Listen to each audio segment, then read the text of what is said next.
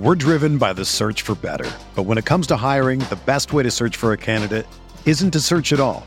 Don't search, match with Indeed. Indeed is your matching and hiring platform with over 350 million global monthly visitors, according to Indeed data, and a matching engine that helps you find quality candidates fast. Ditch the busy work. Use Indeed for scheduling, screening, and messaging so you can connect with candidates faster. Leveraging over 140 million qualifications and preferences every day, Indeed's matching engine is constantly learning from your preferences, so the more you use Indeed, the better it gets. Join more than 3.5 million businesses worldwide that use Indeed to hire great talent fast. And listeners of this show will get a $75 sponsored job credit to get your jobs more visibility at Indeed.com/Blue Wire. Just go to Indeed.com/Blue Wire right now and support our show by saying that you heard about Indeed on this podcast. That's Indeed.com/Blue Wire. Terms and conditions apply. Need to hire? You need Indeed.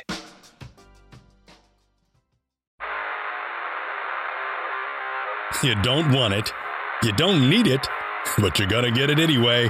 The Kevin Sheehan Show. Here's Kevin. All right, start off with an apology about yesterday. I had something come up personally, and I could not do the show yesterday. And I know there was a lot of breaking news, but you know what? We sort of let it settle itself out. We learned as much as we could learn. Cooley's with me right now. He's going to have an abbreviated version of the film breakdown coming up, but we start with the Dwayne Haskins situation. You know, what to do with it. I'm going to give everybody, for the purposes of those, or for the benefit of those that don't know all of the information, what we know as of now, which is 9 a.m. on Wednesday morning. We're going to know a lot more a few hours from now, so understand that by the time you get to this podcast, there may be new information. We're going to react right now to the information we have. We know based on the reporting the following things are true. That after the Seattle loss on Sunday, Dwayne Haskins ended up partying with a large group indoors without wearing a mask, a group that included at least one stripper that was in close contact with both him and his girlfriend slash fiance. We know that he was with a large group at a restaurant, then appeared to be dancing at a club. We don't know if this was a club that was open to everybody. We don't even know if it was a strip club. The Post reporting it was a restaurant that may have been cleared out for this large private gathering. We know that he spoke to Ron Rivera about the incident on Monday and that he apologized and took responsibility for what he said were actions that, quote, were irresponsible and immature, closed quote. He did that on Twitter yesterday before closing down his Twitter account to anybody but private access. We know that patronizing a nightclub or patronizing in a large gathering without personal protective equipment, PPE, is considered high-risk COVID-19 conduct according to the NFL's coronavirus protocols and is punishable by a fine or a suspension up to 4 games. The team has the discretion to discipline the player. The league has the discretion to step in if they don't like how the team disciplines the player. We know that Haskins already was fined for violating the coronavirus protocols back in October when he made a reservation for a family friend at the team's hotel before its game against the Giants on the road. We also know that according to the Post, that Haskins has been disciplined by the team. We just don't know what that discipline is at this point. And again, you may know what it is by the time you listen to this podcast, but we don't as of the recording of this now. And we know based on multiple reports now that the team will not release Haskins now, in part, as ESPN described, they are reluctant to do so because of Alex Smith's calf injury. So that's what we know. What we don't know is what his teammates think, what his coach thinks, what they thought of him before, what they think of him now, what their plans were when this season ended, what their plans may have been at the trade deadline had Kyle Allen not gotten hurt. There's a lot that we don't know about this. I'll ask you, Christopher Cooley, for your reaction based on everything that we know right now. There's a lot to think about with this, Kev. First of all, I feel sorry for a lot of these guys because of the circumstance of this year, but I feel sorry for high school athletes and high school kids that can't. I mean, across the board, everybody's dealing with this. So you have to deal with it. The thing that becomes a problem is when people start to act like they're above it, especially in areas where you can't do that. Dwayne acted like he was above the COVID protocols. I don't have a problem with any of the activities that he was involved in a normal situation. So no one's going to talk about it in that fashion, or I'm not going to talk about it in that fashion. But he knows. They discuss this constantly. Stay safe. Stay out of public situations. Don't. And all of a sudden now he's the starting quarterback. He's got this great opportunity. I think it was a really ignorant, complacent choice on his part. I think it was selfish. And I understand that they're bored, but this is what do we got left? A month? God, just make it another month.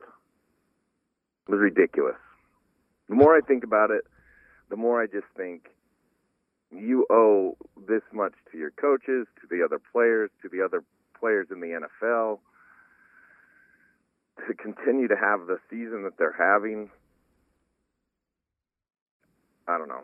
That's frustrating. Wait, what would you do if you were Ron Rivera in the organization? Well, there's a lot to think about if I was Ron Rivera. I certainly don't want to play Logan Thomas as my starting quarterback. What about Steven Montez or Taylor Heineke? Yeah, I think there's something that you would consider with Steven Montez. I think that you have to have a discussion with the NFL as to what the punishment is going to be. They might not even let him play anyway. Right. So let's be able to pass. So it shouldn't even matter. Like you can't say that he's positive 3 days afterwards. He might be positive 7 days afterwards. So they can't let him play. So they're going to have to play Montez. I'm suggesting if there was any way that you could get through the NFL where he were to pass tests, I still want to win games. Yeah, no. I think I asked that question with the assumption that they would have the option of playing him on Sunday. The whole conversation could be a moot point by this afternoon if he is suspended or if he is forced to do some sort of quarantine where he's not even available to play on Sunday. But this assumes that if the team wants to keep him and play him on Sunday, that's an option. If that is the option, would you play him on Sunday? If Alex can't go, obviously, at full health. Well, let me answer. No, I wouldn't. And here's the reason I wouldn't. Because I still don't know if he's going to have COVID. And if he does end up having COVID, and I made that choice and put others at risk, then I'm liable for putting others at risk.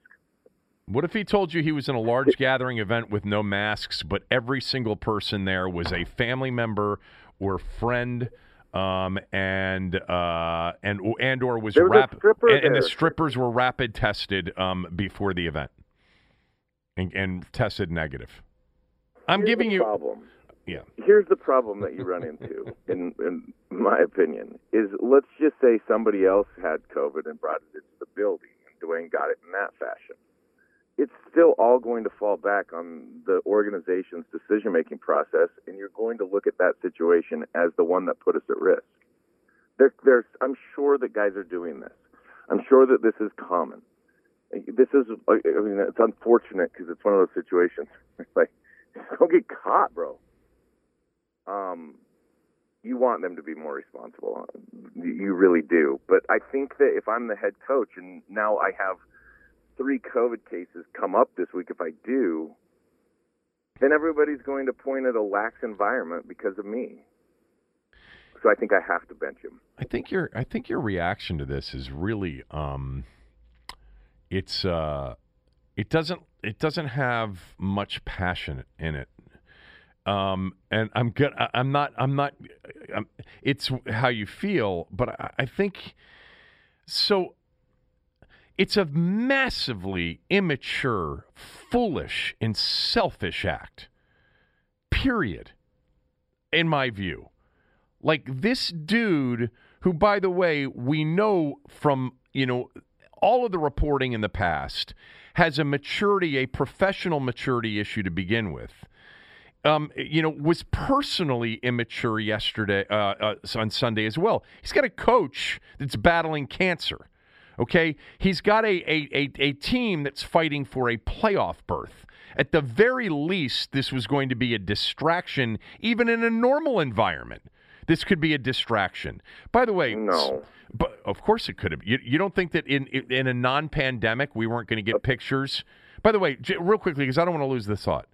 You've told me in the past, and I think it's a very, very keen observation, about the testing for marijuana.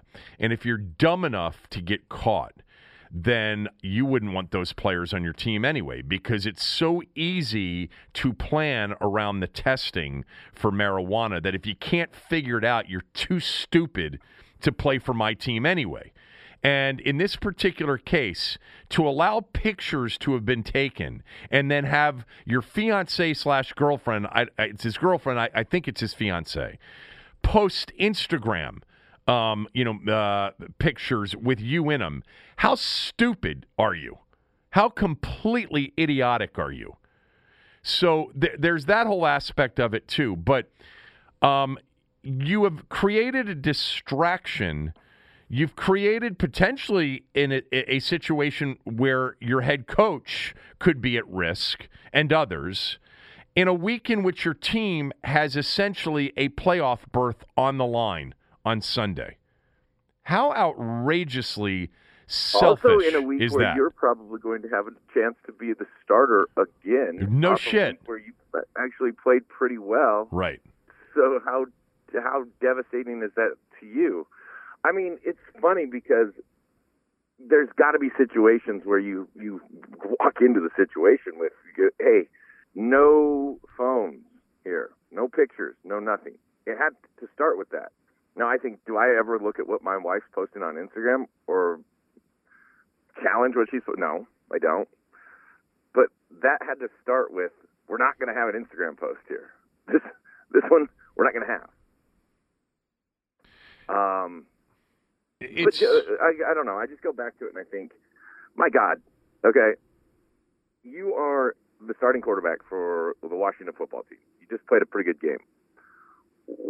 Wouldn't you want to play a really good game the next week? And you have really just a couple games left. Just a couple left. Like, wouldn't you just try your fucking best to be in the building that week? No, you didn't know. I can't, like, not you even, would. I would, but he's a child. But above that, it's like, take all the risk out of it. Take all of the stupid out of it in terms of the COVID side of it. And just say, wouldn't you just want to fucking watch film this week? Just this week. And maybe if you're starting next week, it's like 2 weeks left. Just go do the things that everybody expects you to do. I hate saying that because I was one of those guys that hated when you said, hey, got to be why aren't you in the building? Why aren't you? But I wasn't the starting quarterback, and I wasn't the starting quarterback who just got my second chance, who had a pretty good start. God, that's the thing that it's like, do you want to be good? And I hate the rest of it is immature and stupid. And I understand everything you're saying, and I know you want me to have emotion with the COVID stuff. I just think it was a dumb choice.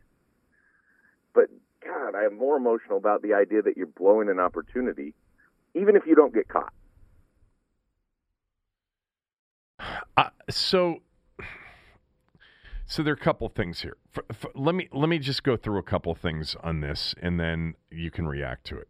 First of all, he's put his coach into a very difficult situation during a very important week. It's just, it's the nature of people who are immature and don't think about, the ramifications of their actions. Forget about what would have been in his best interest personally to, lay low and get ready for a big week and a potential second big start. It's the impact it was going to have on others, the organization, his head coach, to have to address this, to have to field a majority of questions, to have to strategize on how to handle it, to have to communicate with the league on how it's being handled. All of this during a week that will lead up to a game at 4:05 on Sunday. By the way, the game got switched from 1 o'clock to 4:05. that could be a game that could clinch the division title. It's the kind of shit that coaches and organizations face from time to time, and sometimes at the worst possible time, like now. But it's very interesting because I think it's a very complex question. I don't think there's an easy answer to this.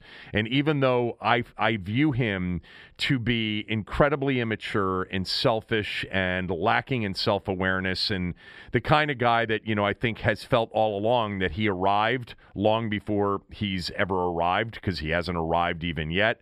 And there's probably a lot of reasons for it, even though I'm very intrigued by his talent. I can't wait, actually, to hear your film breakdown of his game Sunday against Seattle. But it's still a complex situation for the team, because there are some people that would say, look, in the best interest of a team like Washington, who's trying to change a culture, you cut bait, you do it quickly, you make an emphatic statement that it's team first or else, period. But there's also a case to be made that sometimes, coaches and organizations handle it differently. They treat certain players and situations differently, that acting too quickly or emotionally, given certain, situations or contexts, can actually sort of equate to cutting off your nose to spite your face. Like, I brought this example up this morning about how a very successful Hall of Fame coach basically handled a situation in his very first year before he had won anything in Dallas. Jimmy Johnson, the famous Jimmy Johnson line about Troy Aikman. Jimmy Johnson cut a marginal player for falling asleep during a meeting to send a message. And then he was asked what he would have done if Troy Aikman had fallen asleep during that meeting. And Jimmy said, well, that's easy. I would have gone over and I would have said, hey, Troy, wake up, or I would have just handed him a pillow. And so not every answer is you cut him. Not every answer is if you don't act, and you show how tough you are and you show that this is the way our organization is going to be run, it's not always the right answer. By the way, Dwayne Haskins is no Troy Aikman, so I'm not comparing him to Troy Aikman. But we also know that he may be the team's only legitimate option at quarterback for the biggest game of the season, which makes this conversation a very interesting one, because I think on one hand, if Ron Rivera cut him immediately and said, look, it's about the culture and the future of the culture of this organization, and I consulted with the leaders in this organization, and that includes several players in the locker room, and this is the decision that I made because I think Ron is one of those kinds of guys, rather than just being an authoritarian and making the decision on his own. And this is in the best interest, and this is what our organization has decided is in the best interest of the team. But you could also pursue the following path, which is, and he wouldn't say that today, but that we believe that for now it's best to have Dwayne on the team, and we've accepted his apology with the intention of cutting him when this season's over. But the path of saying, hey, let's go win this division. There are 52 other players in this locker room who want to, we've come this far, and now we got a chance to clinch on Sunday potentially if Baltimore beats the Giants at 1 o'clock, which, seems like it should happen. And we can cut him in mid-January when this season's over. Hopefully we win a game and we're still playing in mid-January. We can do that at, then, and we don't have to, cut off our nose to spite our face. So I think, whichever way they go, I think is fine with me. I actually am going to trust Rivera on this. But to those that say, no, you have to do it now, I don't personally feel that way. I think you can do it a month from now. I don't think there's any chance Dwayne Haskins is on this roster, but I thought that before this incident. But I'm absolutely convinced that even if he plays great, they're not bringing this guy back. He is a child, and he may grow up, but more importantly, Ron Rivera has this idea of the kind of person and the kind of maturity and the kind of work ethic that it takes to build a winner, and Dwayne's not part of that plan, and he wasn't a part of that plan before the other day.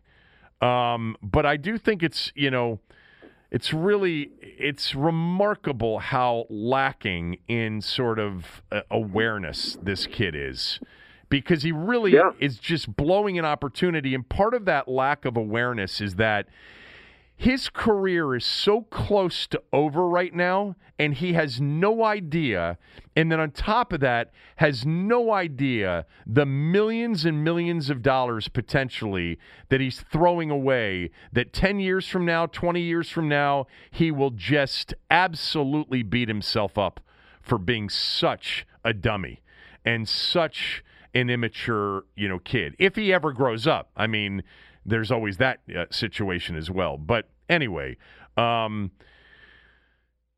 can get free shipping on any Kingdom of Pride clothing item that you order between now and Christmas. That's available on his clothing line website, kingdomofpride.com. The order has to be $75 or larger, but you get free shipping with it. So I just wanted to mention that. Funny. Can you imagine? You're the head coach. You stand up in front of the team. Dwayne comes up. He gives his apology, which I'm sure went really well. And then you say, so here's what we got, guys. We're cutting him.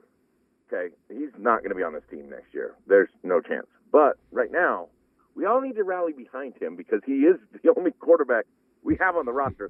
Trust me. This is part of the process. We are going to cut him. He's garbage right now. But we do need him at least one more week. We need him one more week. Everybody, Dwayne, you lead this team one more week. And then we'll see where we're at. You're definitely gone, though. Okay, you're definitely gone at the end of the season. You're on borrowed time right now. And we're going to fine you every bit of the next couple of game checks. You're not going to make another $1 this year. You go out and play well. You'll have another opportunity to grow up somewhere else. You can be, you're a kid now, but you can grow up, but you won't grow up here for us. But guys, let's bring it on in. Get behind Dwayne. Let's get a win on 3. 1, 2, 3, win. I mean, you do have to address it in a way like, really? Because not everybody is the same, but Dwayne isn't Troy Aikman. No. Dwayne's just the only guy right now that you have. The other interesting question is how close Alex is.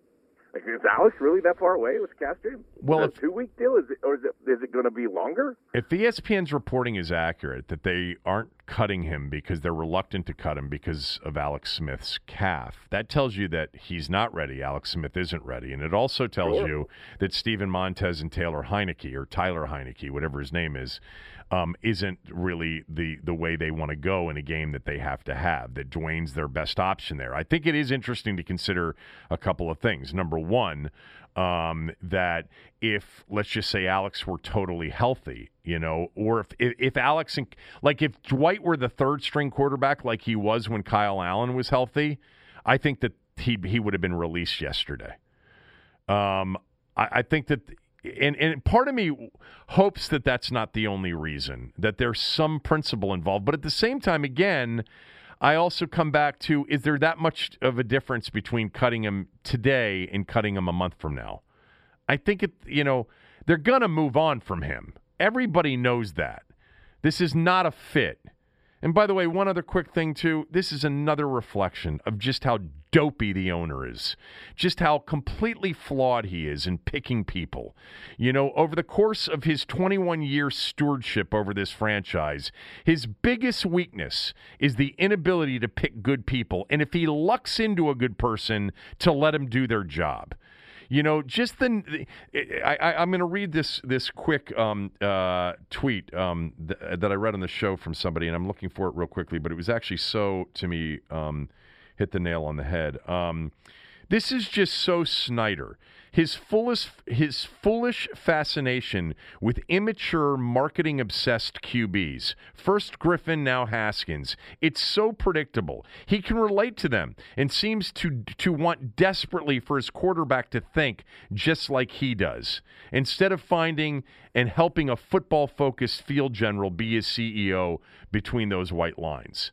It's what I've said before. You know him better than I, so you can certainly, interject here. But, I'm sure he is a brilliant entrepreneur and salesperson and a terrible manager. And that's not unique to really successful entrepreneurs who are creators, that they're really good at coming up with the idea, they're really good at selling the idea and getting it started, but but once it gets to the point of needing real management, it gets turned over to real managers. The problem with this football team is he bought it, all right, he didn't create it, and he wanted to manage it.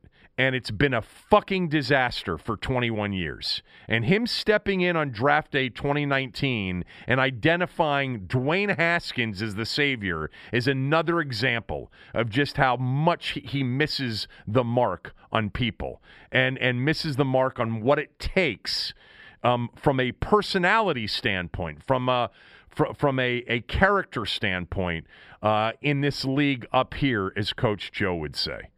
Anyway. Up here. I used to love the way Joe would say that. Well, up here. Because what? Up here? That'd be super smart. Dwayne was not super smart. Oh, buddy. It's just Taylor Heineke. You know, he played for Carolina for a year. Yeah, I know. Well, that's why he's here. Some terminology of this offense. So you're going to see Taylor Heineke against Carolina this week. That's going to be awesome. Right. All right. Anything else on this? There's going to be obviously a lot more that will come out today. Rivera will speak today after they practice. First of all, we'll find out whether or not Alex Smith is taking first-team reps. We'll find out whether or not Dwayne Haskins is actually there. And when Rivera speaks, or maybe beforehand with reporting, we'll find out what the discipline was. Because, again, the report from the Washington Post, Nikki Javala and Sam Fortier, is that they did discipline Dwayne. There just was no description of how they disciplined Dwayne. It could also change based on the NFL's decision. Or if the NFL were to say you can't play in these next two games and you're going to be suspended for playoff games, he'll get cut tomorrow.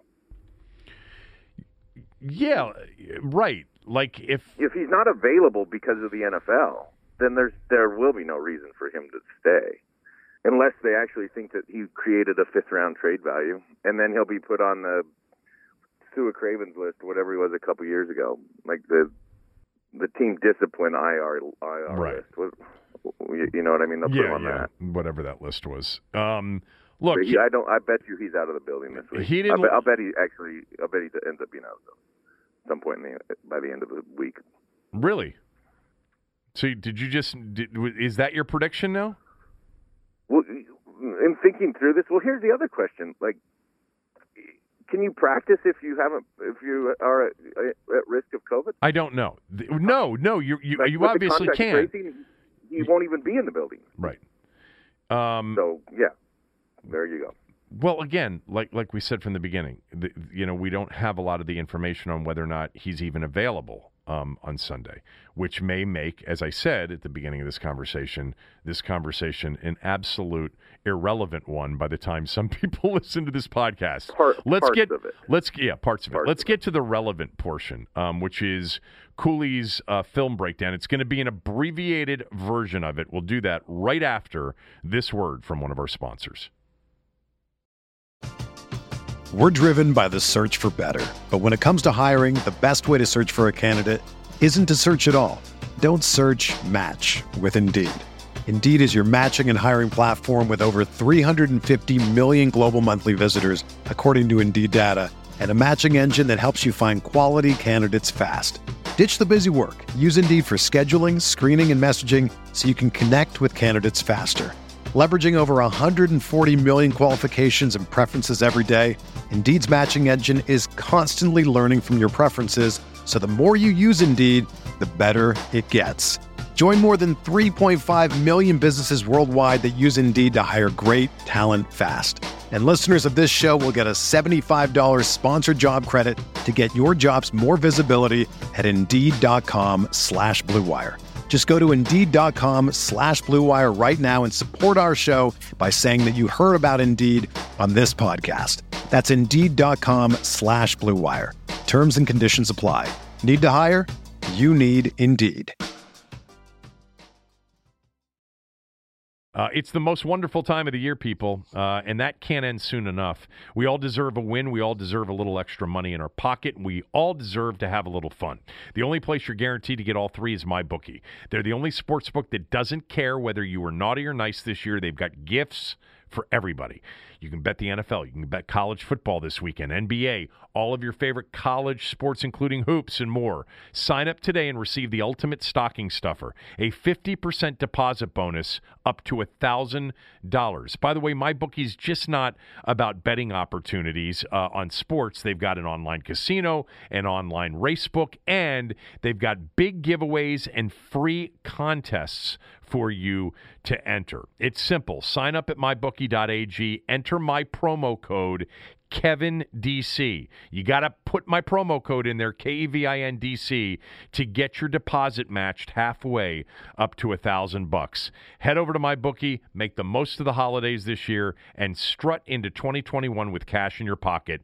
This winter, bet with the best. Bet with MyBookie. We're going in-depth, play-by-play. The Cooley Film Breakdown.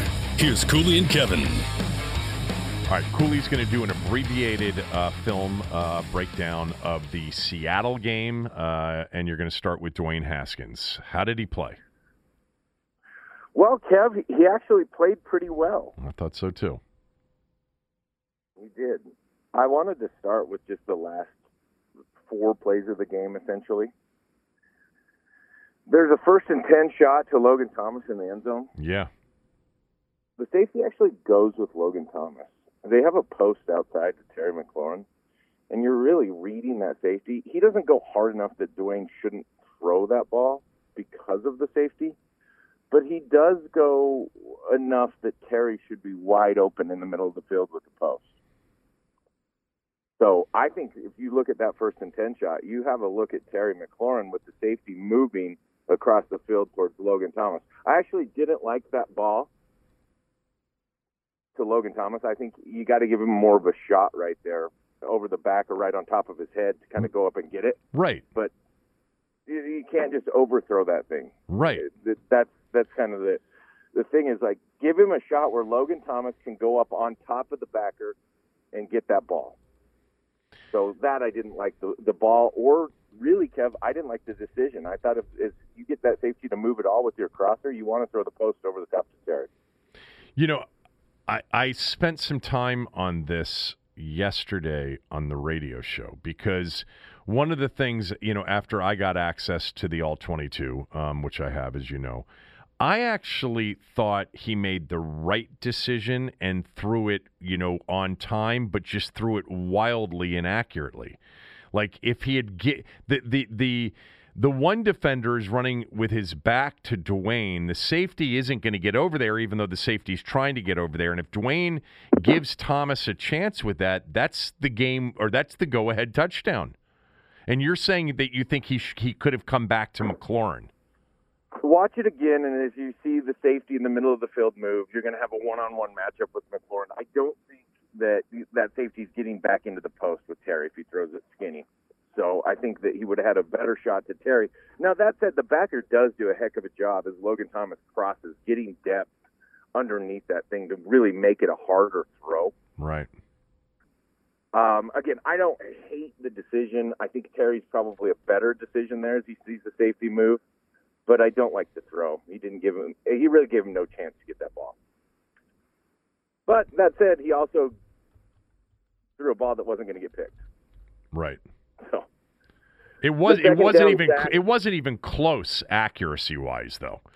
Like no, it was like to me, that's a ball. I mean, it's Aaron Rodgers we're talking about, obviously, but Aaron Rodgers puts it right above the trailing defender who's not looking back, right above his head and right into the hands of the tight end. You know, right. Throw it right at the back. Throw it right at the back of their head. Right. And let me go up over the top and get it. That's the ball I want. That's the ball he can't defend. Yeah. I thought the 2nd and 10 sack, he had a chance to have the ball out right now to Logan Thomas. There's a ton of pressure, but it's 2-man. Put that on the back shoulder of Logan Thomas. He's running a little spot whip out route. Could have had it on him. It's not the worst sack of all time, but that ball could have been out. The 3rd and 15 sack, he looks at McKissick in the flat. There's soft coverage. He has to throw McKissick in the flat. 3rd and 15 in that situation is a quiz. You need to understand that you're going for it on 4th down, so getting 6, 7, 8 yards to McKissick is actually an excellent play.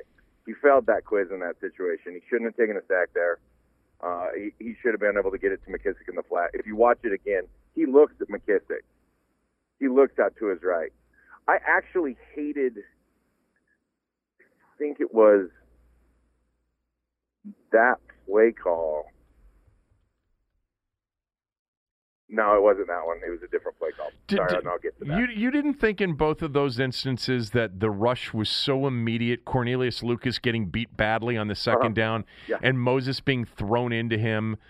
You think he could have gotten rid of it? Yeah. Okay. It had to be incredibly decisive. Right. But, yes, I think he could have gotten rid of that. So. Okay. Yeah, I do think he could have gotten rid of it. And then the 4th down play, I hate the Hail Mary shot. I just, if you watch that one more time, and these are like weird, you got to think through situations, and you don't always have the certain plays for certain things. But everybody goes into the end zone, Dwayne's scrambling around, and everybody sits in the end zone. If you thought, hey, Dwayne, if we get him to scramble around, just allocate one of those dudes to run about 6 yards past the 1st down marker and then come back flat across the middle of the field at the 1st down marker. They could have gotten a 1st down there. Every Washington receiver is in the end zone. Every Seattle defender is in the end zone. And you don't have to throw a Hail Mary there. Okay. I guess. I mean, he's running around just trying to make a play because he's realize pressured. That, but God, at least somebody. I'm not. So this isn't on Dwayne. Somebody else make a play with him. Right. How many times have you seen those last-second opportunities where it's a catch and run? No, I know. Pull it up. Watch it again. Tell me that if you don't have Terry whip back across, or Sims Jr. whip back across at about the 15 as Dwayne's running, that he wouldn't throw that. There's no way that everyone from Seattle is coming out of the end zone for that. And even if it does, even if they do, then you've got less people in the end zone for it. I don't like that play call. Got it. All right, Haskins. The good throws, the good decisions from this game. Look, for the most part, I did think he was actually really accurate. And he made some nice throws down the field. He got an incompletion to McKissick early in the game that he threw down the left sideline. That was defended really well by Hill. I thought that was a great throw. Right. The one down that left far sideline. Down the left far sideline. Yeah. Yes, absolutely. I also love that Hill reached down to, Hill hyped up and, did that flex on McKissick, and then he reaches down to give him a hand to help him up. And McKissick's like, nah, bro, I'm good. I'll get up myself. Right. I love McKissick, man. That said, though, that decision process, Dwayne's stuck on a hitch out there on McKissick. He's got 2 digs open in the middle of the field. Logan Thomas is open on that play in the middle of the field. He gets stuck on it. He ends up making a good throw off script to it, but I didn't necessarily love that decision process on that one. That's a good throw. Quick release as a passer throughout the day. There's an RPO in the second quarter that the ball's in the running back's gut, and then it's in Logan Thomas's stomach in about 1 second combined. Super quick which was release. Impressive. Quick release throughout the day, which I thought was really good. And I know that's something that you have always talked about. Yeah, I see a guy that has a lightning quick release, even if it's not always at the right arm angle. But, Mahomes throws from weird angles too. Again, I'm not comparing him to Mahomes. But, the ball is out quickly. And by the way, it gets there quickly. Oh, you watch this game, how many body catches there were. How many times Logan Thomas body caught balls. That ball is coming. Yeah. There was a 3rd down in the second quarter, 3rd and 6 that he threw to Logan Thomas on about an 8-yard out route. That was a good job by Logan pressing for depth against Bobby Wagner.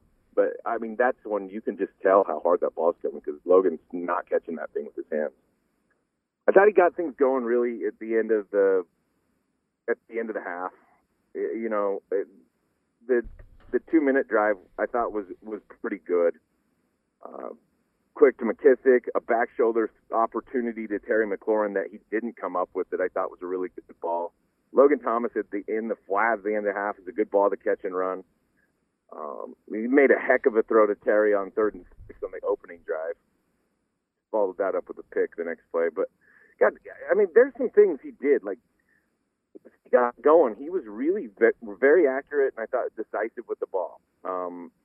He had 2 scrambles out to the right that were good decisions that he makes plays on. I'm absolutely impressed with in that situation. So there's some real good here from Dwayne, and it's multiple level throws that I thought were good throws. The bad, start with the 2 picks. The first interception, I think, fits bad decision, bad throw in both categories, and I'll explain why. One, I think Wright busts on the play. I have no idea what Isaiah Wright is running. It looks like when you watch that first pick that he gets about 6 steps downfield and realizes he's in no man's land. Like, oh, what the fuck did we just call? We're talking about the first interception. The first interception. When he had to scramble a little bit out to his right. Yeah, the scramble off-script interception. That said, immediately McKissick is right in front of his face. He had actually thrown that ball right in front of his face to Peyton Barber on that drive, and Barber dropped that thing. Right. So I don't know what he's stuck on there. Like, I didn't like that he actually threw it to Barber. I'll explain that when we get past the picks. But he had the same look. McKissick is in front of his face right there. Lastly, Wright actually does a good job reacting off script. Dwayne doesn't make a bad decision in throwing the ball to Wright once he is scrambling to his right. It's a good decision because I think Isaiah is open. He just airmails it. Right. So I think it's initially probably the wrong decision, but then it becomes him making a play, which is then, I think, a good decision, but a bad ball. And for some reason, he cannot throw to his right on the run. He does this awkward jump kick thing, and it's a weird feeling or weird-looking throw. And I was thinking about that because there's a couple of these running to the right where I'm like, that's maybe a part of why he wants to flush left more times, because he's more comfortable throwing to the left, which is insane for a right-handed quarterback. Right. But he's more accurate throwing the ball to the left. Like, he actually threw a really good ball to Terry McLaurin rolling left that was broken up. And that you're like, wow, I mean, that's driving a ball moving to the left. So I thought that the first interception could have been fixed in a couple ways, but really just bad ball running to his right resulted in what was the pick. The second interception is a poor decision by Dwayne. It came after a big throw on a 3rd and 6. They go with a hard run action. Terry McLaurin's running like the corner post. He's slow on it. He doesn't do a good job of pressing off to back to the corner to go. The safety ends up taking vertical with him, and the corner holds on there. So he's got to be able to see that corner. I also think that it was run too deep on the crossing route by Cam Sims. I think he's at like 25 yards. So that was the second interception. Some of the bad decisions on the day by Dwayne, which I don't think there were a lot of. He's backed up on the 3rd drive. He throws to Terry McLaurin on a deep comeback down the field. KJ Wright's dropping with a ton of depth into that comeback. There's no real check down out to that side to hold KJ Wright, but that's an interception opportunity. He can't throw that ball. It's the 3rd drive of the game. They're backed up. Right. That one, Wright never picks up the ball, but he's got enough depth that could have been an easy pick if he had seen that ball. The Peyton Barber drop, he's coming across the middle of the field. I explained that a little bit with McKissick, but they're running 4 verticals on this play. They have 2 tight ends to the right in a wing set, and then Peyton Barber split outside of them. Both those tight ends are arcing to run verticals down the seams. On the left side, he's got Terry McLaurin in the slot running an inside vertical route, and then Sims outside of him. You can't just lock on Peyton Barber. It's 4 verts. This is something you got to read out vertical down the field, and then you come back to the check down. If he reads this out, he's going to see split safeties. Terry McLaurin's going to take the vertical and bend it into the middle of the field, against Adam, and that should be a big throw. Adams. And that should be a big throw. He just forces one to Barber, and I think Barber doesn't expect it because he's going to run right into a kill shot. Neither of the linebackers have dropped anywhere. He hasn't looked down the field. He hasn't dictated that Wagner or whoever else is inside, I can't remember, should drop. So he's going to get Barber knocked out at 3 yards, and he had a shot down the field for 20 to Terry. That's, again, I think that's earlier in the game. That was right at the start of the 2-minute drive at the half. I thought he was late on the ball to Sims Jr. at the 2-minute drill. At the end of the half, he's throwing it all the way across the field to an out route that he's way late on. Sims catches it, but it's out of bounds. He should have worked the boundary side of it. It's a similar concept. It's a mirrored concept. The defense is even across the board. The easy throws to Logan Thomas. They never covered Logan Thomas. It's crazy. I noticed that the throw to Sims Jr. was late, but I also was surprised they didn't take time to review that. I thought maybe he actually made the catch. I actually thought he might have made the catch, too, because he did get the toe drag in. It was his first foot that looked like it might have been right on the edge. Yeah. But I'm with you. The booth should have reviewed that.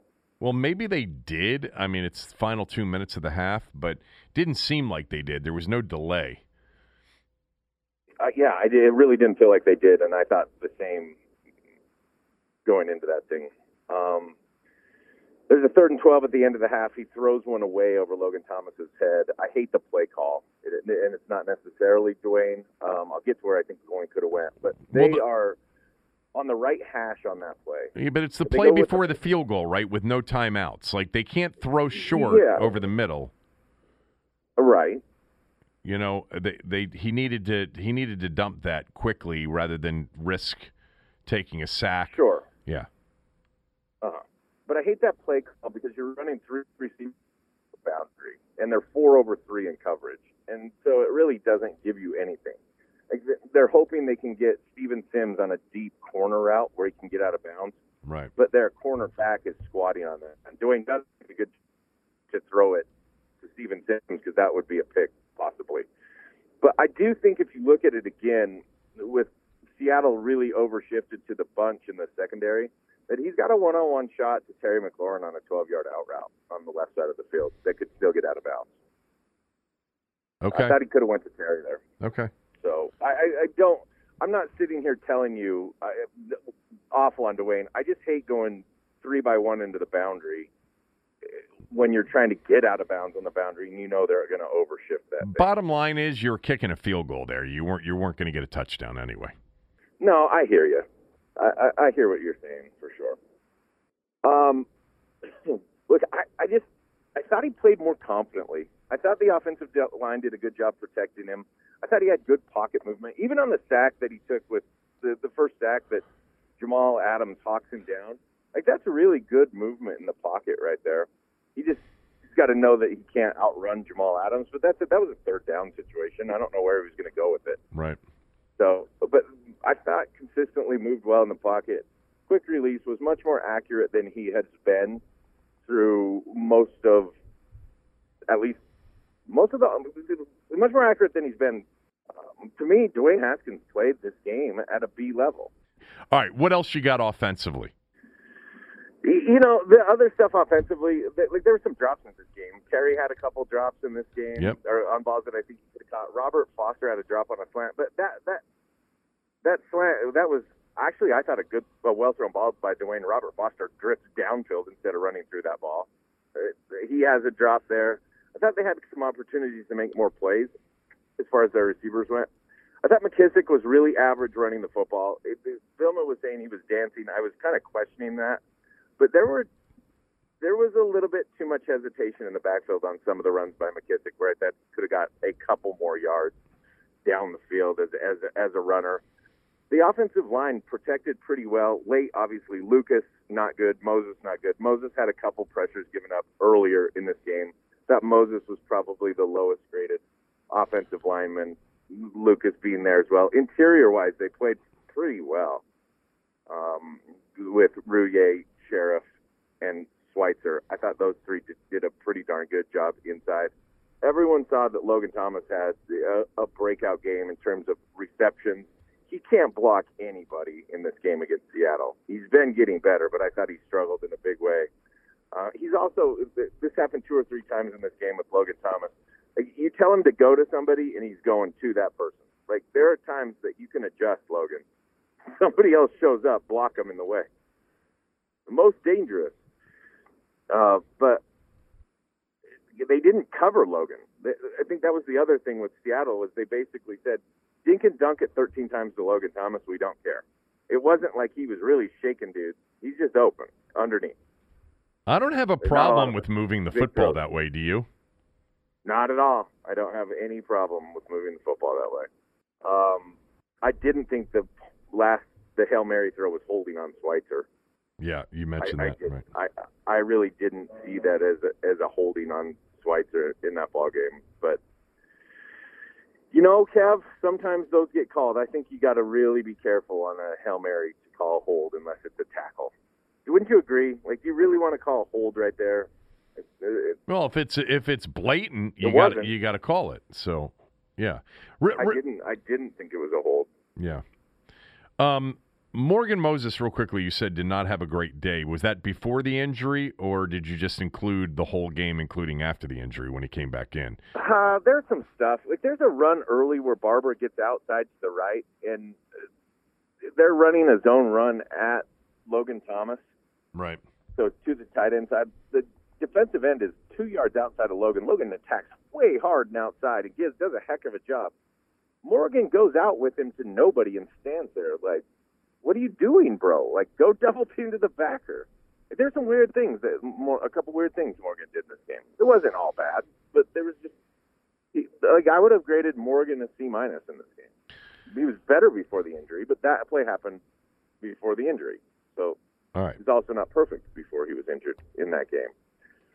I thought Sheriff was good again. I think Sheriff's really starting to play at a high level. You can see that Brandon's healthy right now, which is good. I would have graded Brandon in the B+ range. He would have been my highest graded offensive lineman. I didn't put the grades together. I apologize. It's Christmas. My mom's in town. My movers are here. I got a lot going on, so I didn't go through and grade everything. Well, we had other important news today to discuss as well, the Haskins stuff, and we're doing an abbreviated film breakdown. So defensively, give me what you got on defense. So what I did is I wanted to see what happened on that touchdown drive to open the half. That was the first thing I started with. Right. And let's just start with the fact that I'll go through them all, but that Thomas Davis cannot be on the football field for them. He can't run. Can't move. He can't do anything right now. Yeah, well, the first run for 13, Chase Young gets pinned a little bit. Thomas Davis is the strong side linebacker to the side of the run. He steps inside with the fly motion, and then he's way slow and late to get back outside. The tight end pins him easily, and we got an edge. And Cameron Curl comes up and misses a tackle, and they get an extra 3 or 4. It's a 13-yard gain. The next play is a weak side run for 9 yards. John Allen gets rolled up inside because instead of fitting a gap, Bostic fits directly into his back and helps push him down. Thomas Davis is getting railroaded by the tight end. The run hits inside of Deron Payne, who clearly is playing a B gap or outside of where the run hits, but he's not aggressive enough to fight out for block. And then again, Cameron Curl has to come up and make a tackle, and he's on 2 straight plays. The first player to touch the back is the safety. And then the 50-yarder is just bad beat defense. They have a weak side blitz with Cameron Curl. The tight end goes away. Curl comes up. He rushes off the edge. Sweat is unblocked up the field, free. Nobody touches him. He's 4 yards up the field staring at Russell Wilson, and Hyde is cutting inside of him. You're like, guy, you can't just play sacks and tip balls. I know that you're good at that, and he did it later in the game, but you've got to be able to play run in that situation. Thomas Davis looks like Winnie the Pooh with his head stuck in the honey tree. He's lost in there. And Darby ends up coming up and missing a tackle on the edge, and then Jeremy Reeves takes the all-time worst angle to run that I've seen a safety take ever. You watch that 50-yard run and tell me what Jeremy Reeves is doing with an angle to that run. I can't explain it. Right. You get 3 big runs there. That was a dagger drive for them. It was really a dagger drive. It wasn't great across the board defensively throughout the entire day. It really wasn't. But at that point, you're good enough on defense that you don't give up that drive or don't give up a touchdown on that drive, and you should be in pretty good shape. The guys that I thought played well in this game, I thought Fuller played at an A level. He's been down big time, and I thought Fuller stepped up and had one of his best games. I thought Jimmy Moreland did a pretty good job inside for the first time. Really was good in coverage, consistent, and you didn't notice him because he was good in coverage. Chase Young played well. Cleek Hudson did a heck of a job stepping in. Yeah, he did. He played really well for a guy that you're like, who is 47? Right. Talk about Reeves with the bad angle a couple times. I thought Reeves was actually okay in this game. The guys that I thought really struggled, Thomas Davis, Bostic didn't play well. Sean Dean Hamilton played 24 plays, but really didn't play well in this game. I didn't think Settle on 14 plays had any impact again on this game. He had been good until the last 2 weeks in my grades, but he would have been a D in this game. And I thought Montez Sweat played like garbage on 39 plays. I did not think Sweat played well. I thought he was a D plus, D minus in this game. He made the one big play, but I did not think that Montez Sweat played very well. How about Chase Young? I said Chase Young played pretty well. I think Chase Young's in the B range this week. Based on watching this film, I'm sure he would be in my B range if I were to grade this out. I think Allen and Payne were both in that C plus type range for me this week. The other guy, Curl, was probably in that like low C, high D range for me this week.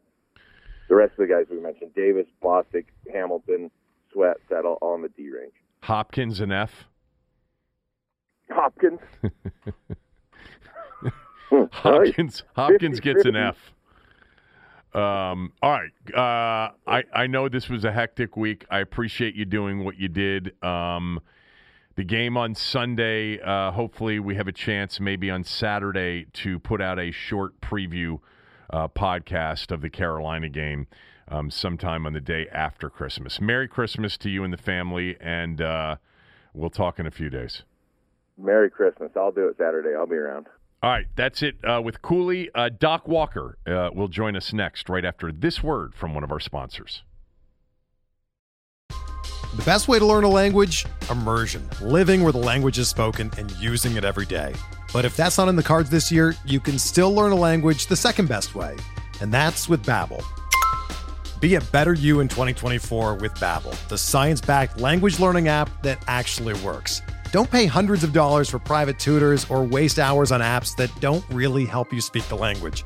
Babbel's quick 10-minute lessons are handcrafted by over 200 language experts and help you start speaking a new language in as little as 3 weeks. Babbel's designed by real people for real conversations, and their tips and tools are approachable, accessible, rooted in real-life situations, and delivered with conversation-based teaching, so you're ready to practice what you've learned in the real world. Here's a special limited-time deal for our listeners. Right now, get up to 60% off your Babbel subscription at babbel.com/Blue Wire. That's 60% off at babbel.com/Blue Wire, spelled BABBEL.com/Blue Wire. Rules and restrictions apply.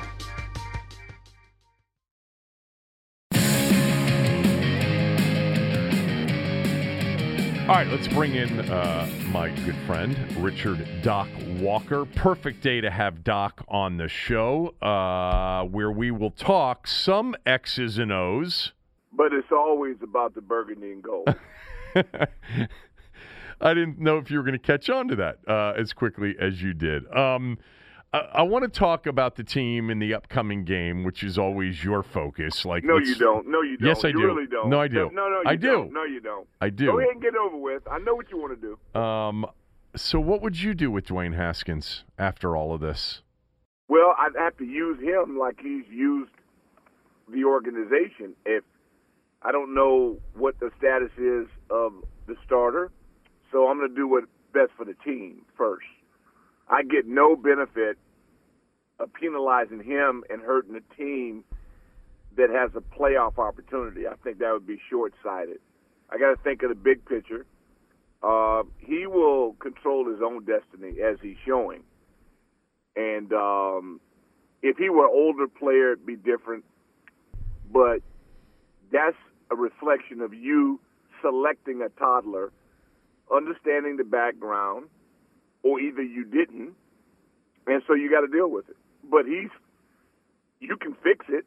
It can be salvaged. He's not the first knucklehead to be in the National Football League. But right now, if it doesn't help me beat the Panthers, then I have to stay focused on that. So, you referred to him as a toddler, which is, to me, spot on. There's a clear maturity issue. He's behaved like a child in the past, and obviously this was childish and selfish, by the way, and reckless in many ways, in the midst of a pandemic. But you referred to, when you pick a toddler, you got to deal with it. I had told Cooley that, this falls back on the person that decided he was going to try to make this pick because he's a local kid, because he went to Bullis, whatever the reasons are. The biggest flaw of the last 21 years of ownership has been the inability of the owner to identify quality people, whether it's a player for the roster or a coaching staff. And when he's lucked into quality people, he interferes. Well, it's pretty clear.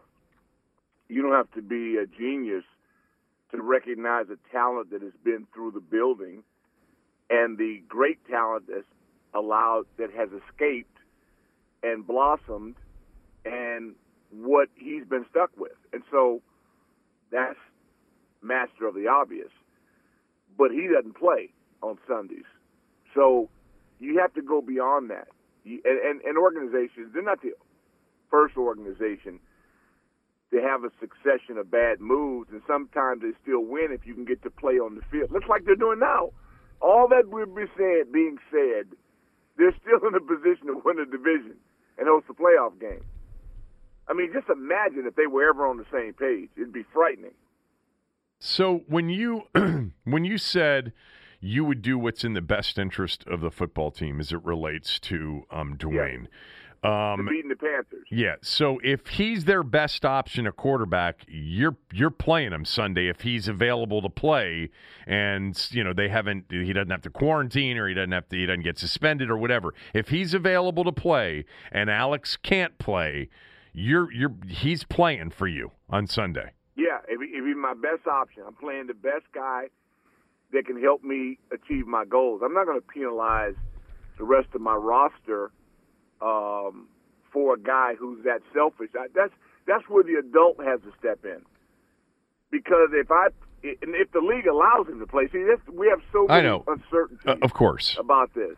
But I'm going to do a Sheehan and do a hypothetical. Okay. And say that if he's allowed to play and practice, because if there's any chance of quarantine, why would I let him even mix with my players now? Right.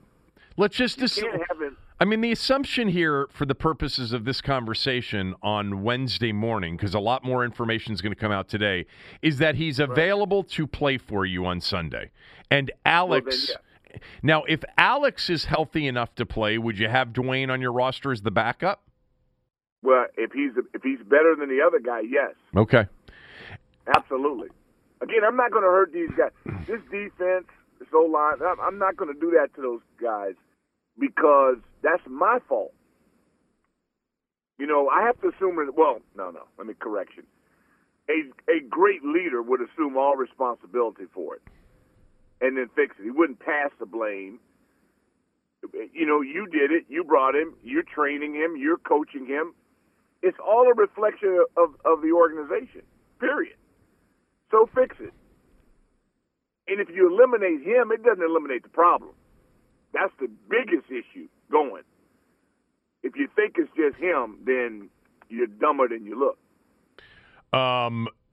You don't think he'll be on this roster next year, do you? I have no idea. Well, what's your guess?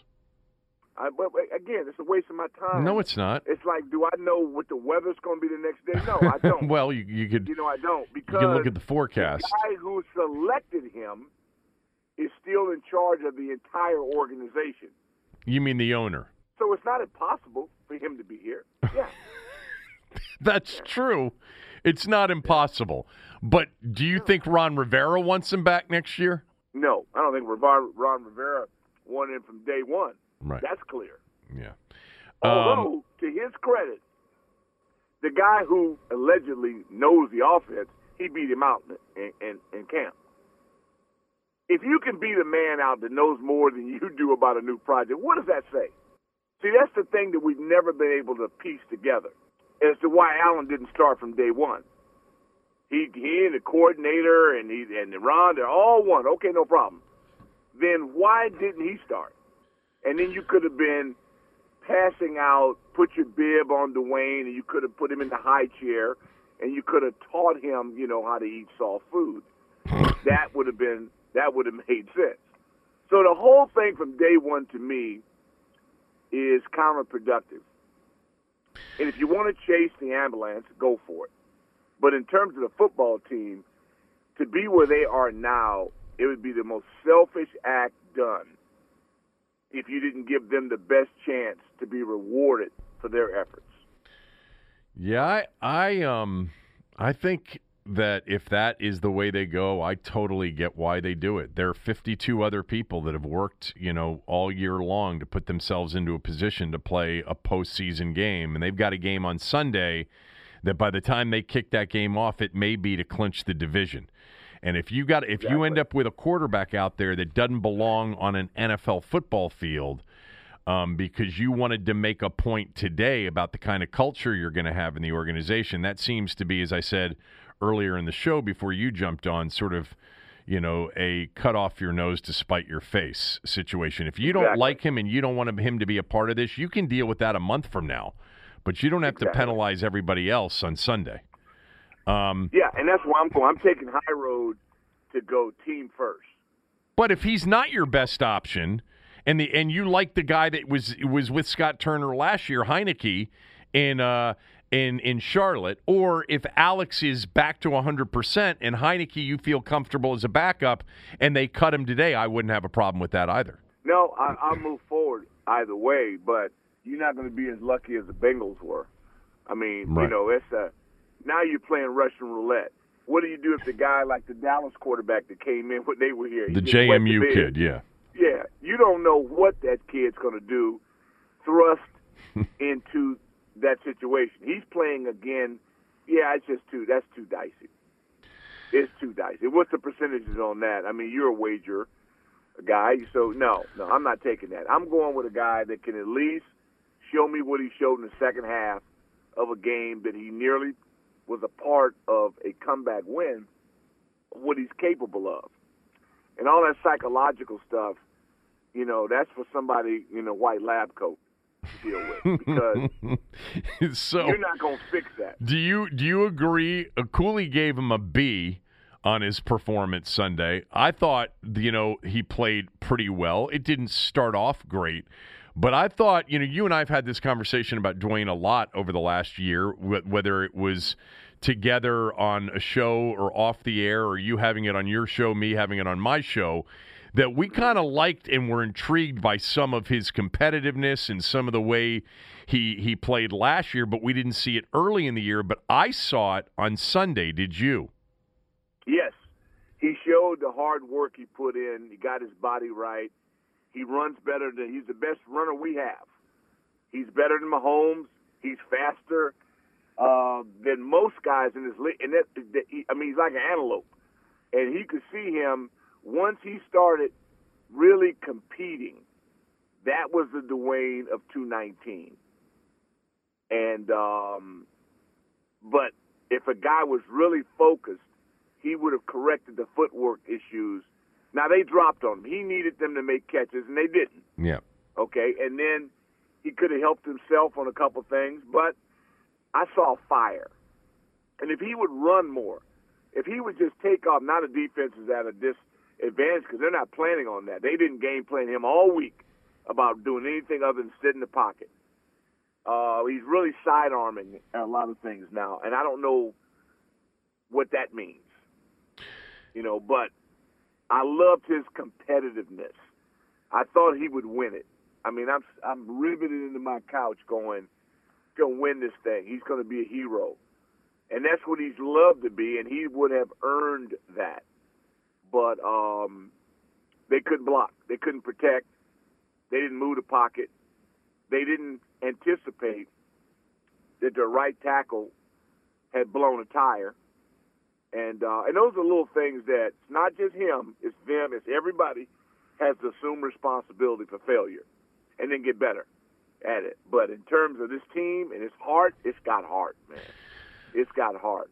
It's just sad that but you can't make people, you can't make someone or a piece of fruit be ripe when you want it to be. It's a process. And for whatever reason, Wayne is in a destructive mode right now. This is self-destruction. Nobody done anything to him. This is him. And so, and again, that's a deeper issue. And he's not the only guy. I mean, guys are fighting demons all the time. It's just that when you play that position, when you come in the way he came in, when you request a number that you haven't earned, when you're dangling a damn earring on your ear, flashing, and you haven't won anything, you don't get it. You just flat out do not get it. And it's a disgrace to the people. And I heard Springs and his father being mentioned. Well, that's not their fault. That's on him. It's on him. And I would not let him off the hook by blaming someone else. Yeah. What did his father and Springs say? No. I'm just that with referencing on Twitter, people saying, "Well, it's pretty good." Now, what kind of example is that? Is Springs supposed to be his mentor and his father supposed to be his father? Yeah, ridiculous. I know you knuckleheads. Yeah. I mean, it has nothing. They did their job. They got him out. He's a graduate. I mean, come on. What are they supposed to do? Move him in their house? Yeah.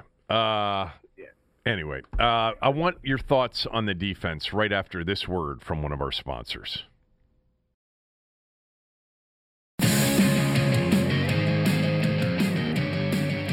With Doc Walker here, and we will finish up the show today with just some thoughts that I haven't talked to you in a while.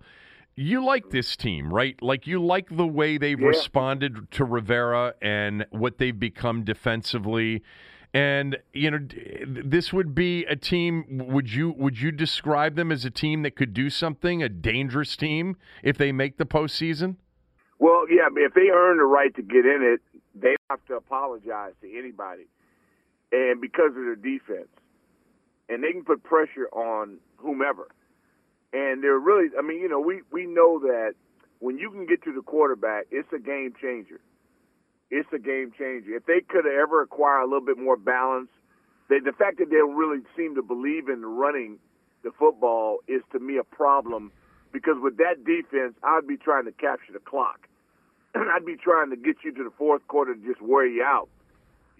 I would really try to suffocate people, but that's their thing. They do it their way and with their strategy, and it very well could work, but you don't know who will be available for you. Injuries are a part of the game. I don't want people, that's a reflection of your depth, lack of training, or poor selection in players. It's pro ball. There's no excuse for you not to have people prepared to do their job. Some will be better than others at it, but the idea that injuries wrecks you that point, I'm not buying that.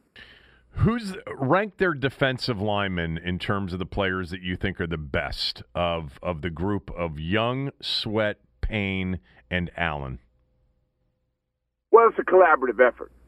They're not running it's not a sprint to see who's the fastest. They work in concert. So if the two bulls or the three bulls, when Settle is in, are giving them great inside pressure, then the quarterbacks can't step up, which makes them more vulnerable for the two guys off the edge, and that's why they get success.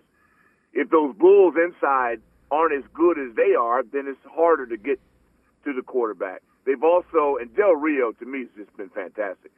And now that they're mixing in some blitzes, and then they Holcomb playing his tail off, 54 playing. I mean, just guys starting to step up, and 53 has flipped his script, and I think he's gotten better. Bostic. Yeah, but so yeah, I like it. I mean, 31, love him. Curl. My favorite player, 22, is out, and that killed me because Everett. He's my favorite player, and yet it didn't kill him. It hurt him, but I like all those guys in concert. I really do. what Chase does, he requires special attention. When's the last time we had a guy that had to be doubled? Dexter. That's the difference. So now, and then don't sweat 90 is, what, he's a freak. He's the biggest freak on the whole team. Sweat. He's got unlimited potential. We're still climbing with him. His ceiling might be off the roof, and I love the fact that he's willing to learn. Work ethic is there. They're all grinders. They're physical. They have speed and agility. No, I love them. I really do. I mean, it's so neat to see it, having played with it and seen Chuck and McGee and Manchild, and watching those guys, Matt Mendenhall. World. Once you've seen it, World. And our interior people, World and Butts, they don't get the credit they deserve. Perry Brooks was one of the best interior pass rushers to ever play in this town as a big guy who had moves. So when you master the idea of putting pressure on people, if you can do it with 4, now you're special.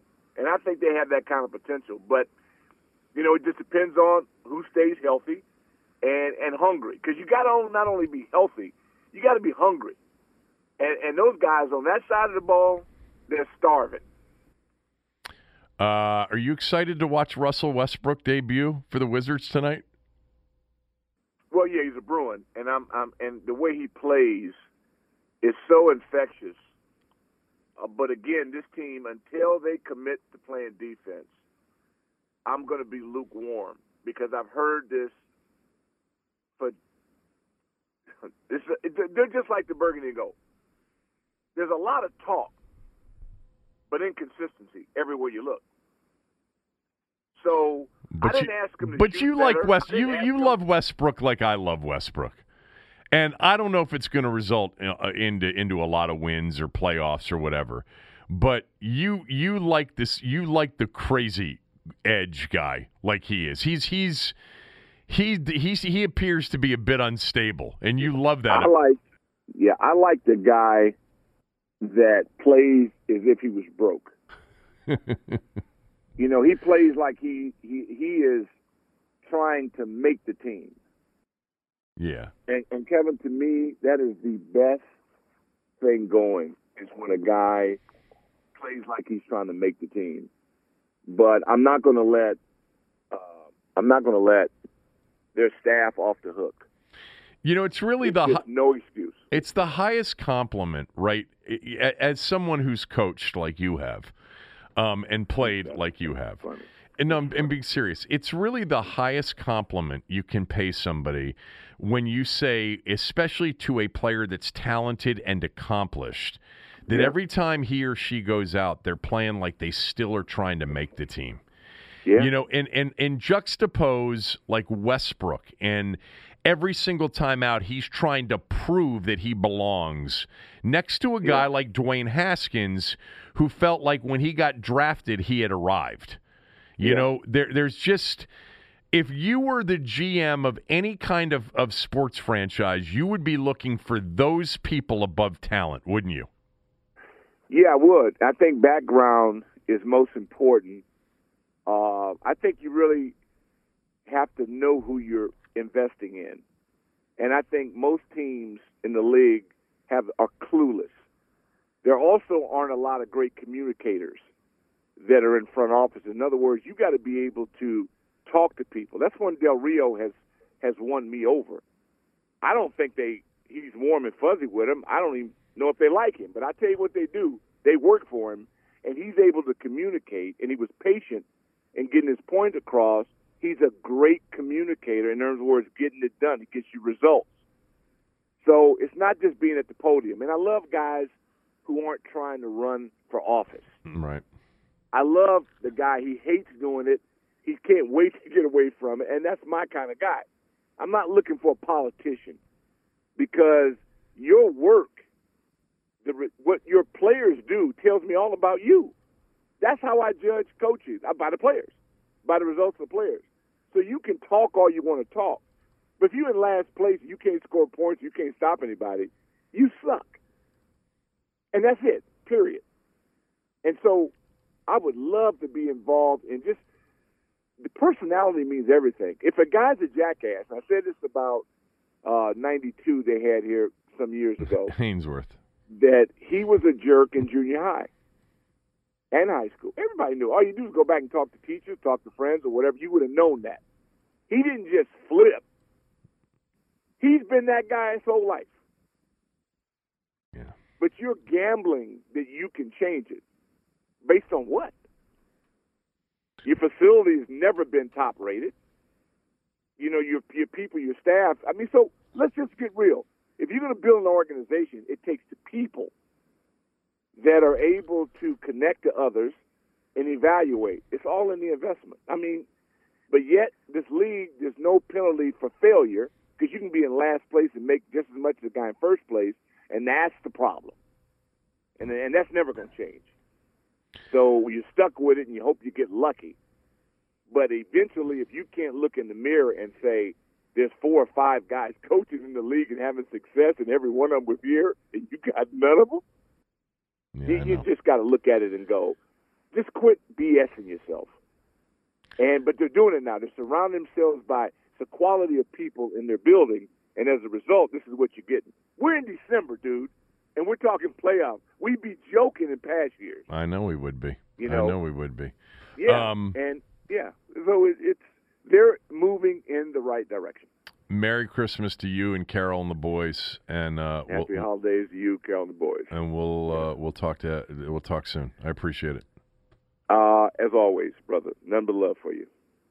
And give Tommy my best. I will. All right, Doc Walker, everybody. On Saturday morning, we'll put a podcast out previewing Washington, Carolina. We're off the next 2 days. Happy holidays to everybody out there.